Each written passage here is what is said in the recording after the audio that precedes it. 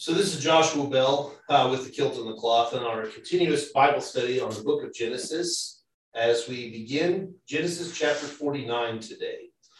So again, as I've said in most of our recordings, that the narrative in the book of Genesis is to make us remember that God does not break promises. That's issue number one. Issue number two is that the writers of the book of Genesis are leading us to the 12 tribes of Israel.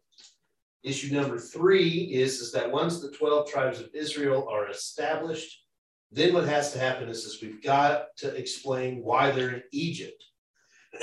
Why is Exodus such an important book for them? So this becomes a massive shift. I think most of us that have read this before will say, chapter 49 and 50 is like, okay, let's throw it all together as quickly as possible, put a nice little bow on it, and get to Exodus. It happens fairly fast. And my favorite part, though, of chapter 49 is it talks about the 12 boys and then some. I'll talk about that later, but it talks about them and then talks about how their people are. Which I love. I love how they give descriptions of the tribes. It's like saying, well, you know those people from Stillwater. Well, they're always a little bit different than those people from Perkins or Glencoe. Notice I left Perry out of that because we're awesome, and it's not our fault that nobody else can be as good as we are. So that's what's happening. So chapter 49, they're trying to say, well, you know, the tribe of Issachar. Well, those people are ... And so there's a ranking that takes place. There's these ancient tribal sayings that we don't talk about because, again, we're not from that tribe, but it's how they describe one another.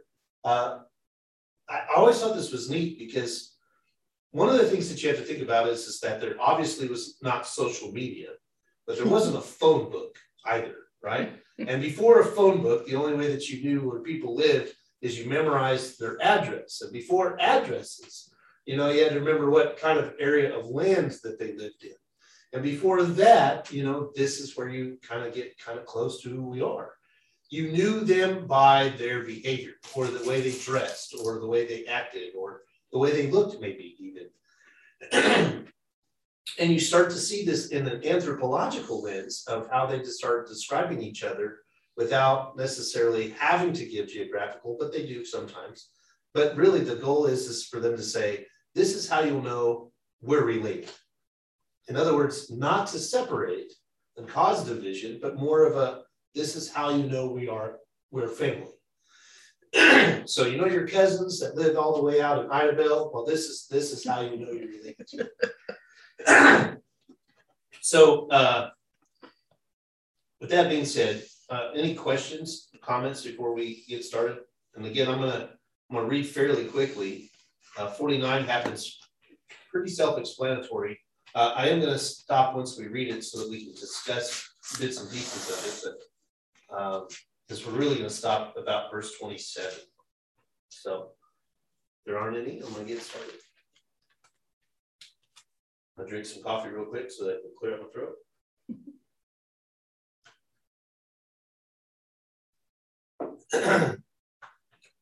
And Jacob called his sons and said, come together that I may tell you what is to befall you in days to come. Now, before I get too far into this is a prophetic speak. This is, I'm going to tell you the future. This is, remember Jacob, in a lot of senses, is considered prophet in the Hebrew world. He has visions. He talks to God. And what was it that we always say that a prophet eventually does at some point or another? Foretells the future. So this is kind of one of those conversation pieces. Assemble and hearken, O sons of Jacob. Hearken to Israel, your father. Reuben, you are my firstborn, my might and first fruit of my vigor, exceeding in rank and exceeding in honor, unstable as water.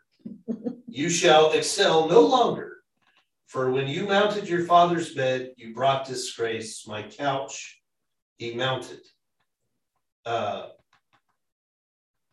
We don't know what this means.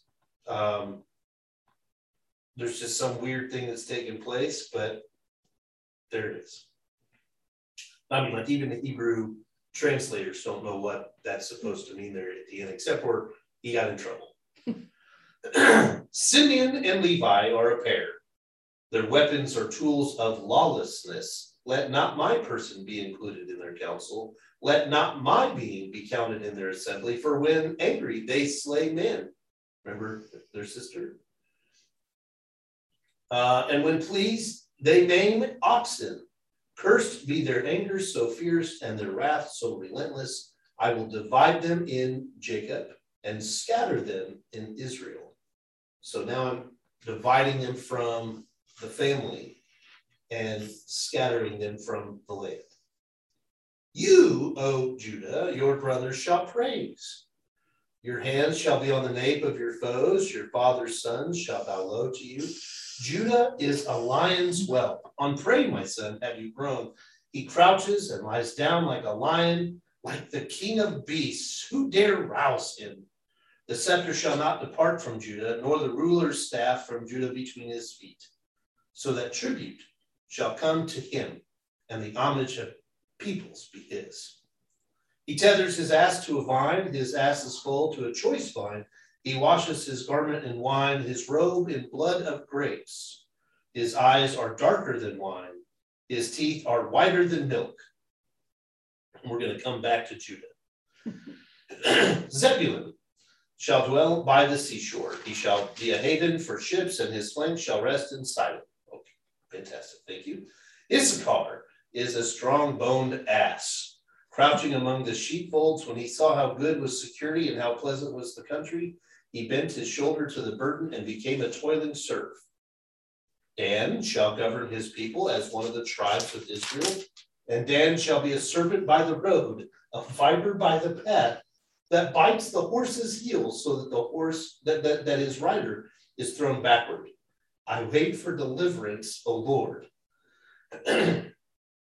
Gad shall be raided by raiders, but he shall raid at their heels.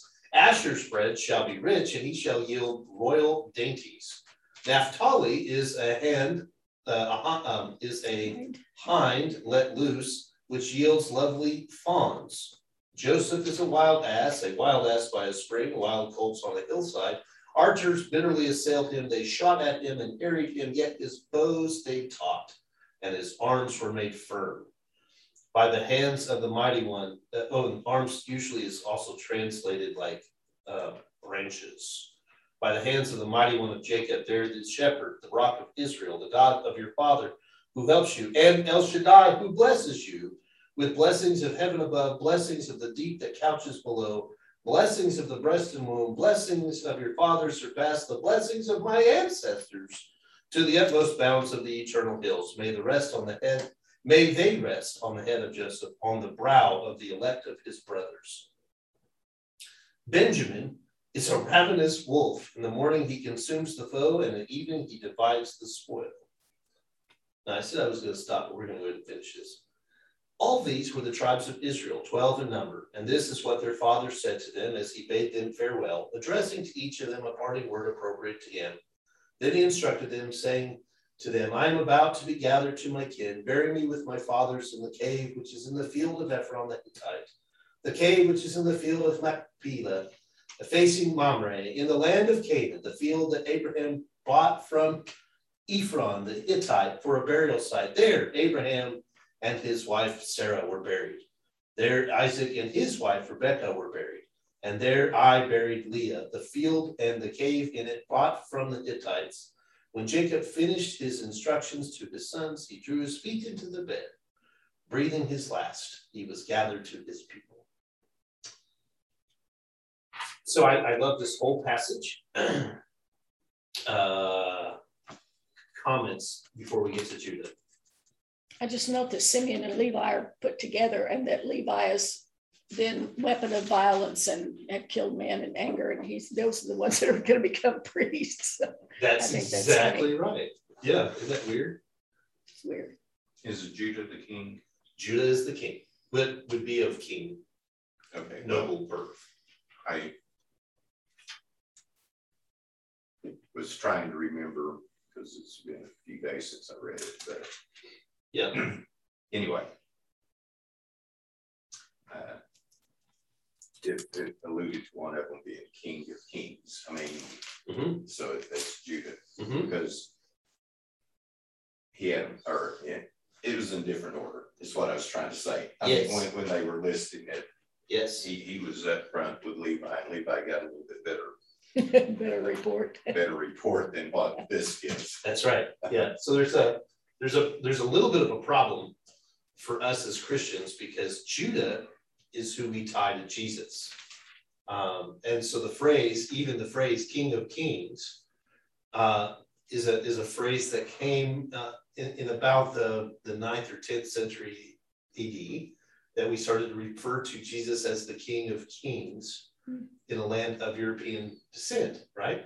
And Judah, he is the ultimate king because his dad set him up that way, and the lineage of kings had to come from the lineage of Judah.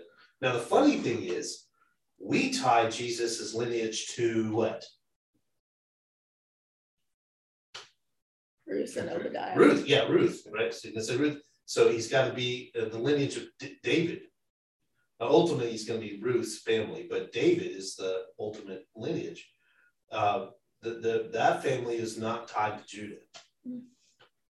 So it's just this weird, interesting thing because Christians, as we were continuing on our understanding and describing Jesus, you could start to see where there's a lot of holes. Like we recognize Jesus as our Messiah, and there's not a thing wrong with that. But you could start to see where the hole is when you read this, and you're like, but he needs to be like at least from the tribe of Levi, at least. Something on the religious side. Yeah, something, and he's not even Judah. Okay, so he's got to be from Levi. Well, and I've seen, this is the part that's upsetting and disturbing to me, is that, you could take anything you want. And this is why I get frustrated when we talk about Sunday school curriculum and Bible study stuff. A lot of these faith movements will proof text things. They'll take one little passage of scripture and then they'll try to tie it to something in the Hebrew Bible that has nothing to do with it, but it sounds close, right? Like the words sound the same. And so they put them together and then they say, well, this is your proof. You're like, no, that's not proof at all. You just put two sentences together. I can do that too. To err is human and to forgive is divine. That's biblical, right? No, that's Shakespeare, right? So there's this idea that we can do that all day long, but this passage of scripture is super frustrating because we've used it and didn't even know the Europeans were trying to tie us to Jesus. Well, this is your proof. No, it's not your proof. It's literally talking about the 12 tribes and how they began. My dad loves Joseph and Asher and Dan. You're going to hear about them again later on. Benjamin, notice that Benjamin was the one that was, he's the youngest, right? And his dad says, well, he's a ravenous wolf. Like he's just, but he divides the spoil. So in other words, he's so protective of his tribe, right? That he's doing that. Joseph didn't get to be the good looking one this time. He did not. And that comes back to Judah. Yep, and that's going to be Judah again. Exactly. His teeth are whiter than milk. His eyes are darker than what. But here's the Jesus connection. That's where I was going with this. Thank you for pointing that out. This is the scepter shall not depart from Judah, nor the ruler's staff between his feet, so that people can come to him and pay homage. And the homage of those people shall be his. Now here's where it gets funky. He tethers his ass to a vine. His ass is full to a choice vine. Do you remember the story of him sending the disciples out to go get him a colt? Find a colt. That's issue number one. That's not what this says. No. Okay. I'm trying to help you all here. It does not say this is where he goes into Jerusalem. The next part, he washes his garment in wine. What did they clothe him in when they had him on trial? A robe, purple robe. Purple robe. And what happens when you smash grapes? They turn purple, right? So if you use those purple grapes and you stain the robe, it turns purple. Now for them, they're just explaining royal robes. Yeah. They're not saying that this is proof that Jesus was from the line of Judah. It's saying that this is everybody says, well, it says that the royalty wears purple robes. Well, where do you get that? Right here. That's where we get it. That's how we know that the royalty wore purple robes. Not that Jesus wearing a purple robe at his trial ties into Judah. You see how that? Yeah. Wasn't that mocking? Yes, yeah, it was. yeah, Yes. very, very much so. Yeah. To put them together is a phrase that we use a lot called supersessionism. Supersessionism means that we're trying to disintegrate the Jewish culture and make Jesus as elevated. And so what we do is we say, well, here's your proof that he's supposed to wear a purple robe, but that's not what it's saying, right? So what we do is we call it supersessionism and says, well, this is proof that Jesus is better than them. No, it's not it at all. It was a mocking thing from the Roman court because they knew this story. That's where I was going. So yeah, it was a mocking thing. It was not claiming Jesus's royal nobility, because even calling him the King of Kings, which they do, right? That's in a mocking moment in his trial. You see? So this is an interesting thing. The other one that was interesting, Issachar. Issachar, he gets mentioned a lot, actually. You know their land called Iskandarun or Iskandarun, depending on who you talk to, and they really were like a group of people that conquering army would come in and say, okay, you guys are going to come work for us, and they'd say, okay, cool. I don't have any proof of this today because I'm just remembering this conversation, but we have to remember that in the Hebrew culture, at the end of the day, they're mostly pacifist, right? There's not a reason to start war. There's a reason to defend oneself, but only if God has deemed it necessary. So there's a lot of conversation about, well, but then what do you explain with Joshua and Judges and 1st and 2nd Kings? Well, yeah, that's the proof that they figured out that if we do this on our own, we're going to fail. So Iskandarun, that becomes the place that these people end up staying, right? These are also names of names of towns, names of people, names of geographical locations. Dan, Naphtali, Issachar, Gad, Asher. These are all names of places. And so when you get to this place, you start to go, well, the people from Issachar or Iskandarun, they make really good slaves or serfs.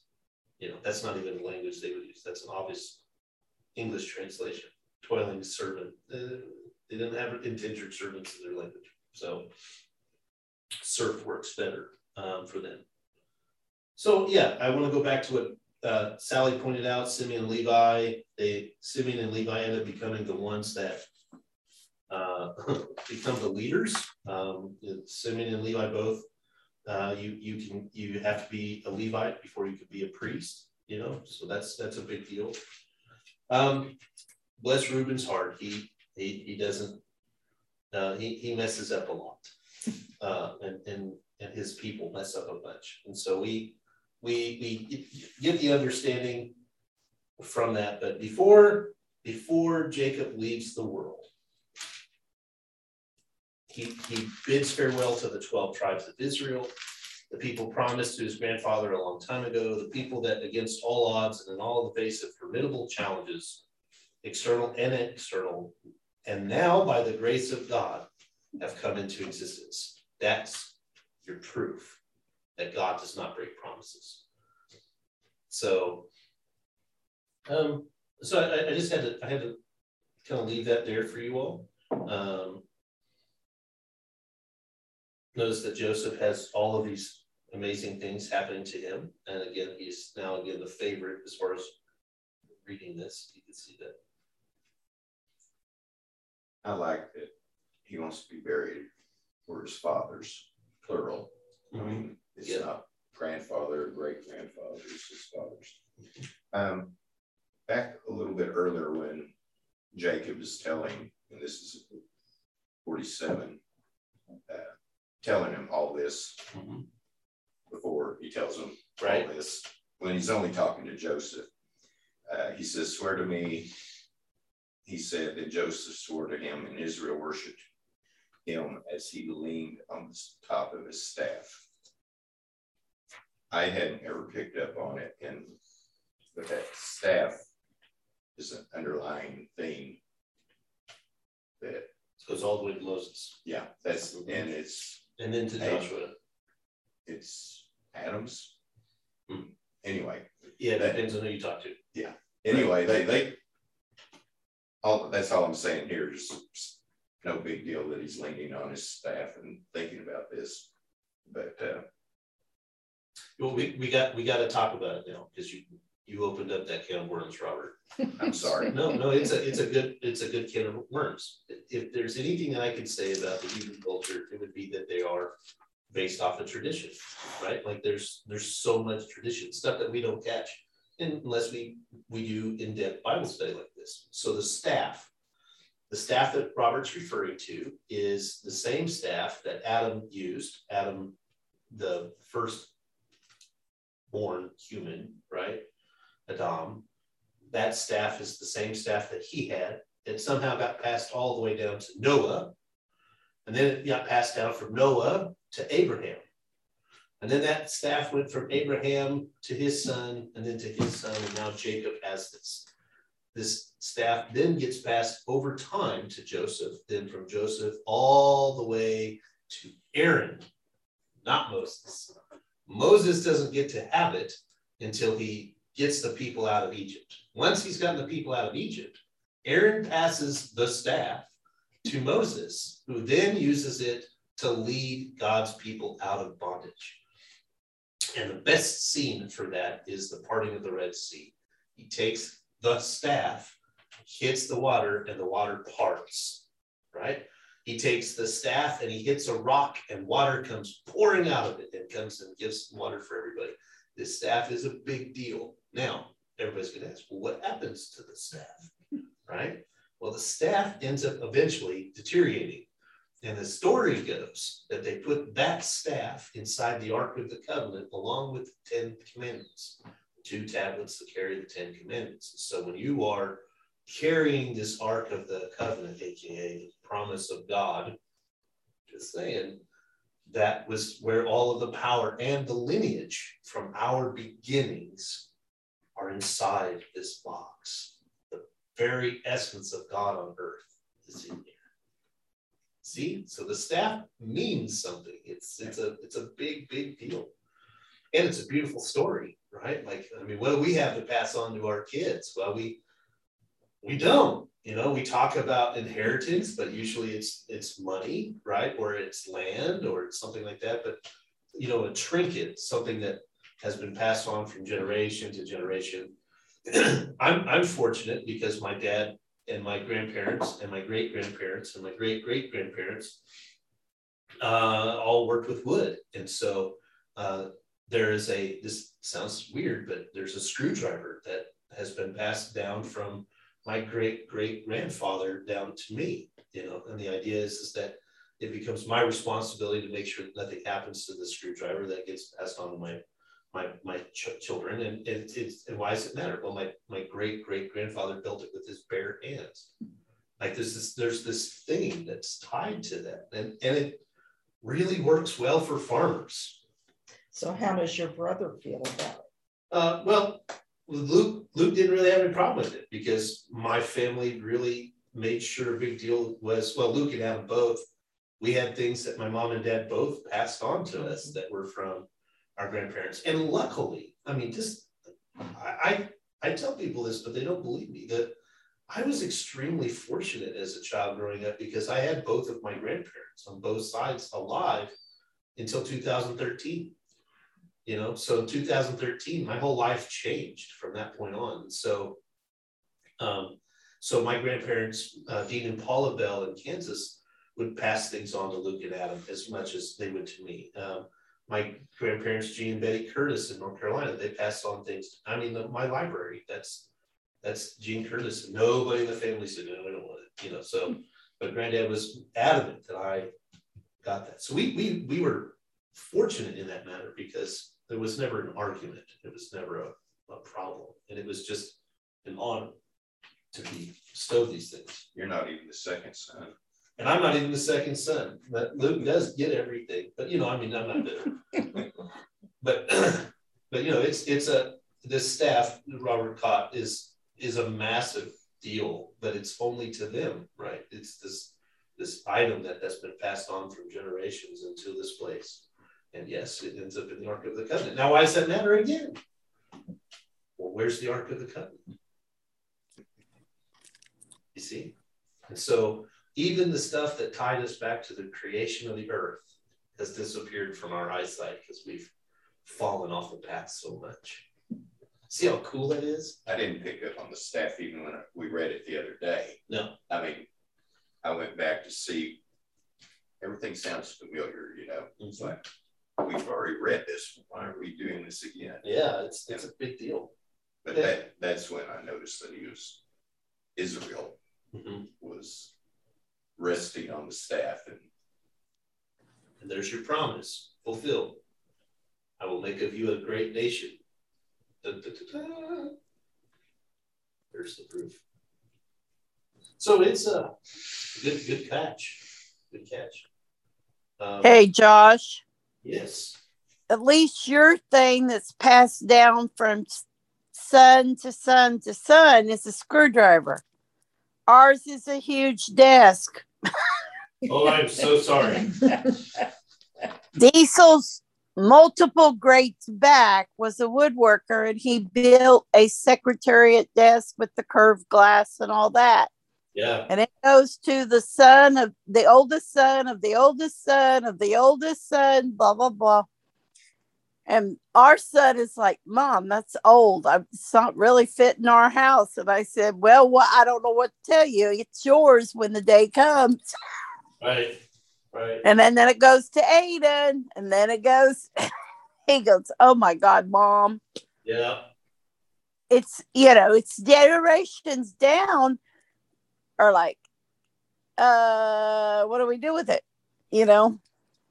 Well, and you just named it, Betty. One of the reasons that we don't see that happening in our culture is the reality of these things, right? Like the gigantic period desk, it doesn't make sense after a while, you know. And then it does, but then you don't do with it. Well, you make a shrine in the corner of your house, and you will pass that screwdriver down to Quentin. Oh yeah, or will it mean anything to them? Well, you have to make it mean something. Yeah. You see that becomes this is where we came from.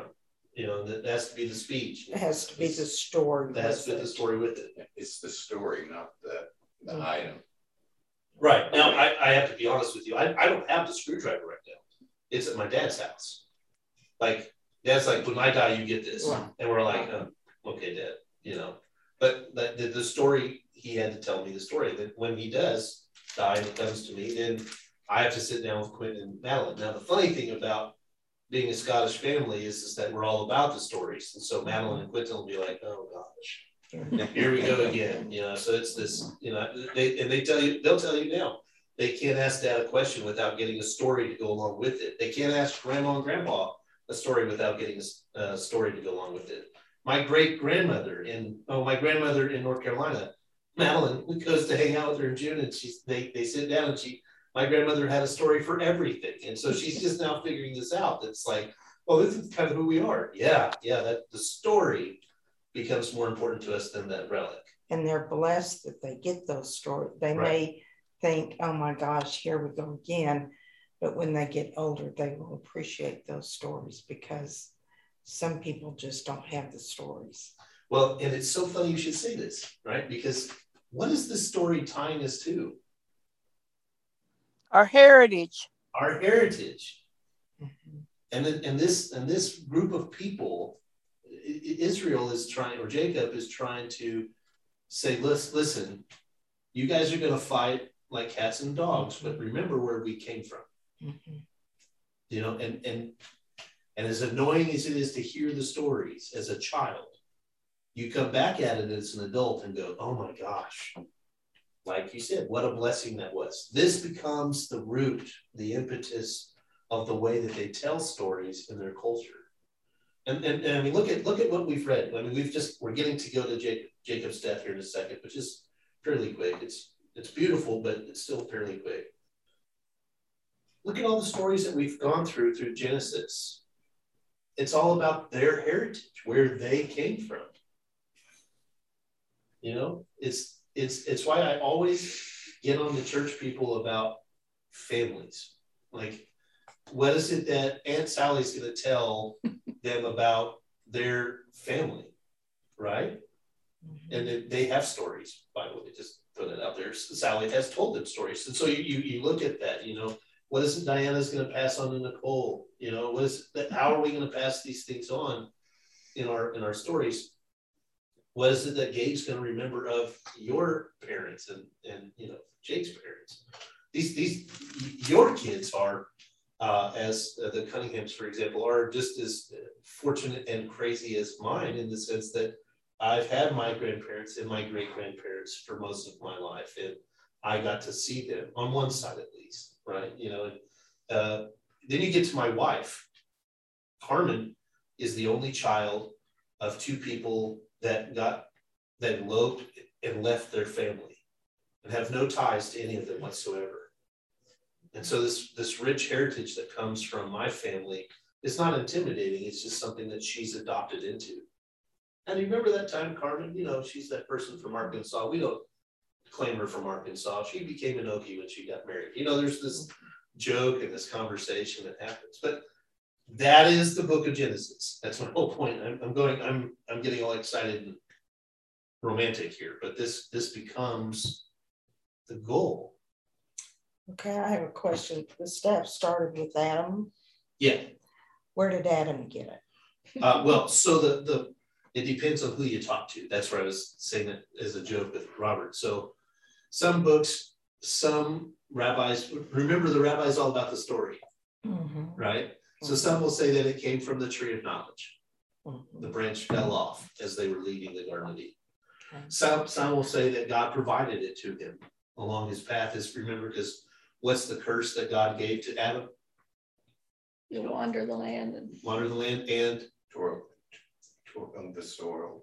Till the soil. That's right. Till the soil. So that God gave him clothing, he had to give him the tools to till the soil, right?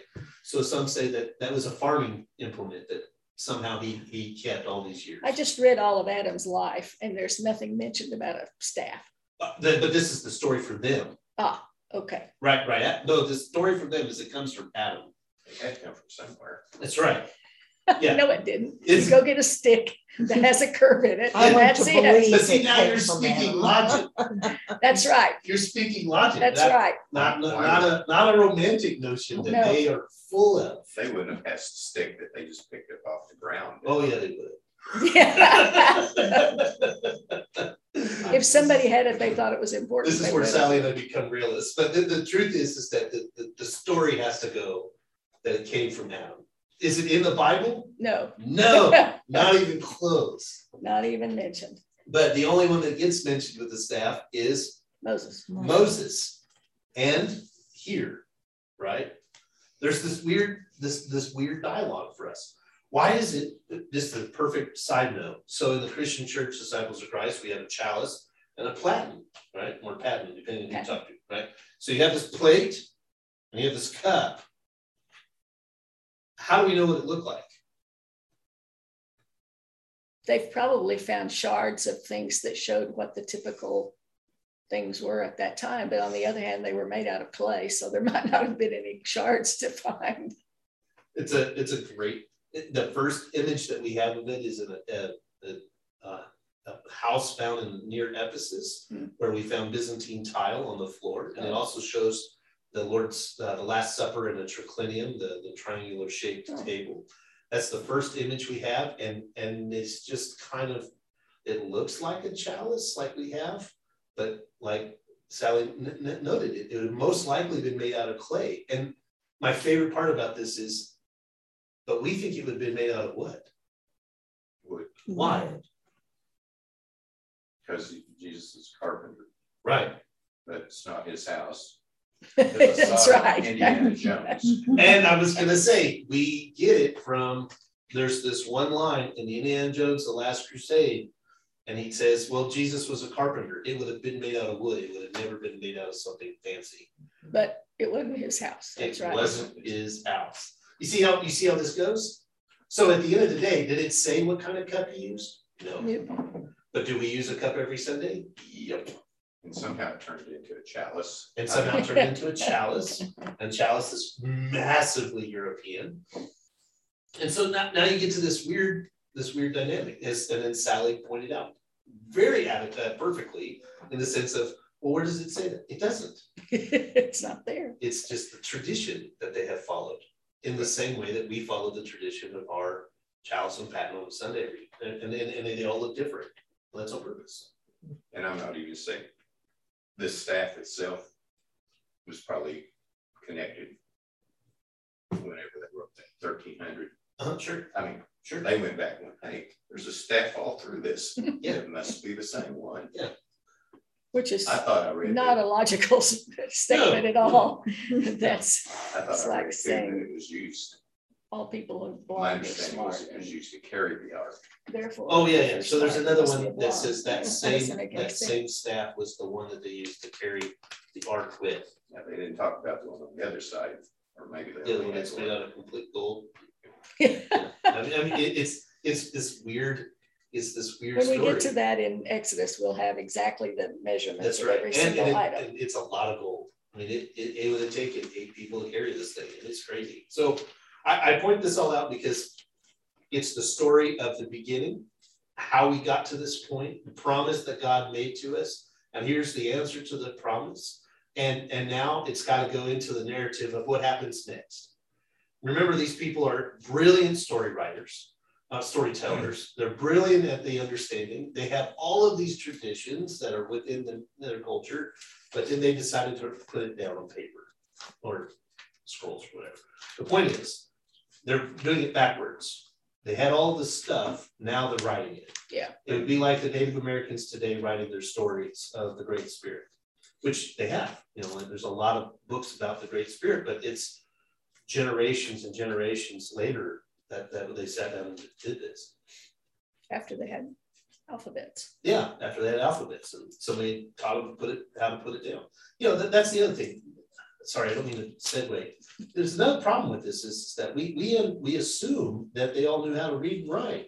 That's Which is probably not true. no. I mean, we all have to. I mean, they were all out busy fighting or doing something. Yeah, yeah. But we also have to remember that up until the 17th century, it was less than 3% of the world's population knew how to read and write, let alone do them both. So, I mean, we're talking 1700s, 3% of the world's population. That's huge. That's a very, very small number, you know. So these people that are writing are very educated, very intelligent, and they're trying to tell the story on our behalf. You know, so it's a weird dynamic. So with that being said, let us finish the book of Genesis as Jacob dies. And again, very romantic story at the end. Joseph flung himself upon his father's face and wept over him and kissed him. And then Joseph ordered the physicians in his service to embalm his father, which would not have happened.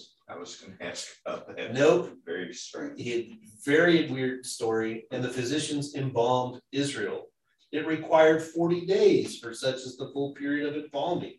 The Egyptians bewailed him 70 days, and when the wailing period was over, Joseph spoke to Pharaoh's court, saying, do me this favor and lay this appeal before Pharaoh. My father made me swear, saying, I am about to die. Be sure to bury me in the grave which I made ready for myself in the land of Canaan. Now, therefore, let me go up and bury my father, then I shall return. And Pharaoh said, go up and bury your father as he made you promise on oath. So Joseph went up to bury his father, and with him went all the officials of Pharaoh, the senior members of his court, and all of Egypt's dignitaries, together with all of Joseph's household, his brothers and his father's household. Only their children, their flocks and their herds were left in the region of Goshen. Chariots, too, and horsemen went up with him. It was a very large troop. When they came to Goran Ha-Atad, which is beyond the Jordan, they held there a very great and solemn lamentation, and he observed a mourning period of 7 days for his father. And when the Canaanite inhabitants of the land saw the mourning at Goran Ha-Atad, they said, this is a solemn mourning on the part of the Egyptians. That is why it is named Abel Mizraim, which means literally the mourning of the Egyptians, which is beyond the Jordan. Thus his sons did for him as he had instructed them. His sons carried him to the land of Canaan and buried him in the cave of the field of Machpelah, in the field near Mamre, which Abraham had bought for a burial site for Ephron, from Ephron the Hittite. After burying his father, Joseph returned to Egypt, he and his brothers and all who had gone up with him to bury his father. When Joseph's brothers saw that their father was dead, they said, what if Joseph still bears a grudge against us and pays us back for all the wrong that we did him? So they sent this message to Joseph before his death. Your father left us this instruction. So shall you say to Joseph, forgive, I urge you, the offense and guilt of your brothers who treated you so harshly. Therefore, please forgive the offense of the servants of the God of your father. And Joseph was in tears as they spoke to him. His brothers went to him themselves, flung themselves before him and said, we are prepared to be your slaves. But Joseph said to them, have no fear. Am I a substitute for God? Besides, although you have intended me harm, God intended it for good, so as to bring about the present result, the survival of many people. And so fear not, I will sustain you and your children. Thus he reassured them, speaking kindly to them. So Joseph and his father's household remained in Egypt. Joseph lived 110 years. Joseph lived to see the children of his third generation of Ephraim. The children of Machir, son of Manasseh, were likewise born upon Joseph's knees. At length, Joseph said to his brothers, I am about to die. God will surely take notice of you and bring you up from this land to the land that he promised on oath to Abraham, to Isaac, and to Jacob. So Joseph made the sons of Israel swear, saying, when God has taken notice of you, you shall carry up my bones from here. Joseph died at the age of 110 years, and he was embalmed and placed in a coffin in Egypt. There ends the reading of the the book of Genesis, chapter 50. Yay! Finally got out of it. How long? How long did that take us? It's only like 3 months, 4 months, 5 months, I don't know. So the Talmud, Do you have a date, Diane? rats and all that just like that. But it tells when all of them died. Right. They actually all died fairly close to each other. They died one after the other. Yeah. In the Talmud. Yeah. And also it wasn't as nice. Very nice. About January 26th, Genesis 2. Esau kind of Second said book. the whole thing. Like Genesis literally. on January 26th. It says January 26th. January 19th, Genesis 1. Okay, so it only took us 8 months. It's a big book. That's right. They did But the whole then- thing in a year. Did we meet during COVID? Or No, not this year. No, that was several of those? How many of those? Beginning months? January the 5th, Genesis, I've got. Okay, 5th, okay. Yeah, January 19th. Huh. Begin Did January COVID kind of 15th. get in the way? Nope. Not in this one. No, we Straight on through. took a couple weeks off for like Easter here Well, and there. I've got We took verse off. 25, starting at verse 25. so the week before. But I'm trying to think, you know. It's okay. I was just But one thing from the 19th, this culture was not dedicated to facts. Yeah. We'd rather believe it the way we make it up. Yep. It's more fun. So I got to give the short prologue of the book of Genesis. So remember, the goal of Genesis then becomes God does not break promises, right? And then that becomes the meta narrative for the entire Hebrew Bible. That becomes their focus. Even in the midst of being enslaved, God doesn't break promises. But even in the midst of us losing all of our farms and famine, God doesn't break promises. And they use the book of Genesis as their reminder. This is the part that I have said wrong on the other recordings. It's not proof that God will do it. It's the reminder that God has done it in the past and God will do it in the future, and most likely in the present time. And sometimes you see it and sometimes you don't. Jacob never got to see the boys all getting along, really. He just got to see it for the very last time, and he was blind. So he physically didn't even get to see all of these things. He also did not get to see them go back to the promised land. The burial thing is always bothered scholars, but then it doesn't, because in the Jewish culture, there's a little bit of a leeway, but not much, that when someone dies, you're to bury them fairly quickly. That's like within 24 hours. Yeah, like and that's if you can. Okay. If you can't, then we got to work around it and find a way to make that work. But it's a pretty fast deal.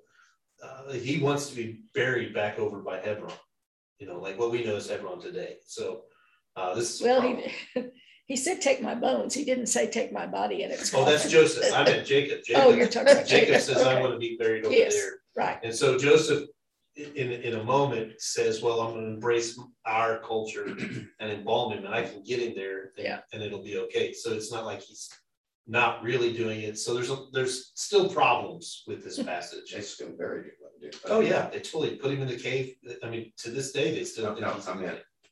They even after embalming, I thought they put him in the ground. Yeah. Yeah. Well, that's the trick, right? See, he's not being buried. He's being put in a cave. So as long as he's underground, that's all they care. It goes back to that whole fact thing, right? It's underground. That's all that matters. To earth, from earth, to dust. That's that idea. Again, we don't get that until Leviticus. That's this whole conversation. So there's some interesting things that take place at the end. Joseph's bones. The question that I would want you all to keep in mind is when we can. I think we're going to continue and go through Exodus to a point, because at some point I start pulling out the leftover pieces of my hair. But the Exodus. The question that I always have had is, will Joseph's bone ever make it to the promised land? Because that was the question. And they bury him there in Egypt, which is what they're supposed to do, right? But do they stop when they're fleeing Egypt and say, "Oh, we got to grab Joseph"? I sort of think they did, but I don't remember. When they're out in the Yeah, desert. so do I really want to keep following this guy around? Yeah, there's a question that happens to that. Well, we'll get to that answer at some point. But the point that I want you to be thinking of is that what's the next meta narrative? Okay, so everybody's peaceful in the land of Egypt. Pharaoh is still on good graces with all of the 12 tribes now that are established as tribes. No one's upset with one another. And even so much so that Pharaoh has even embraced his family as a part of his own. Like, that's to be embalmed was something that was only done by nobles. So this is another thing. You had peasant embalming, because we found them over the years, but it was definitely not done this way, where the entire people of Egypt wailed and mourned for your family for 70 days. This was elevated status anthropologically. So this is a big deal. And this is where Genesis ends. He sent an army back with Isaac. Oh yeah, let's not forget that part. When you say chariots, those aren't just taxis running Yeah, around. we're going to make sure you get back home safely and then back up to there and back home safely. So this is not a normal ending, but it is a beautiful bow in the story of Joseph's life, right? It has a happy ending. Yeah. That we don't normally get those in the Hebrew Bible. So with that being said, I'm going to go ahead and stop the recording unless anybody has any questions.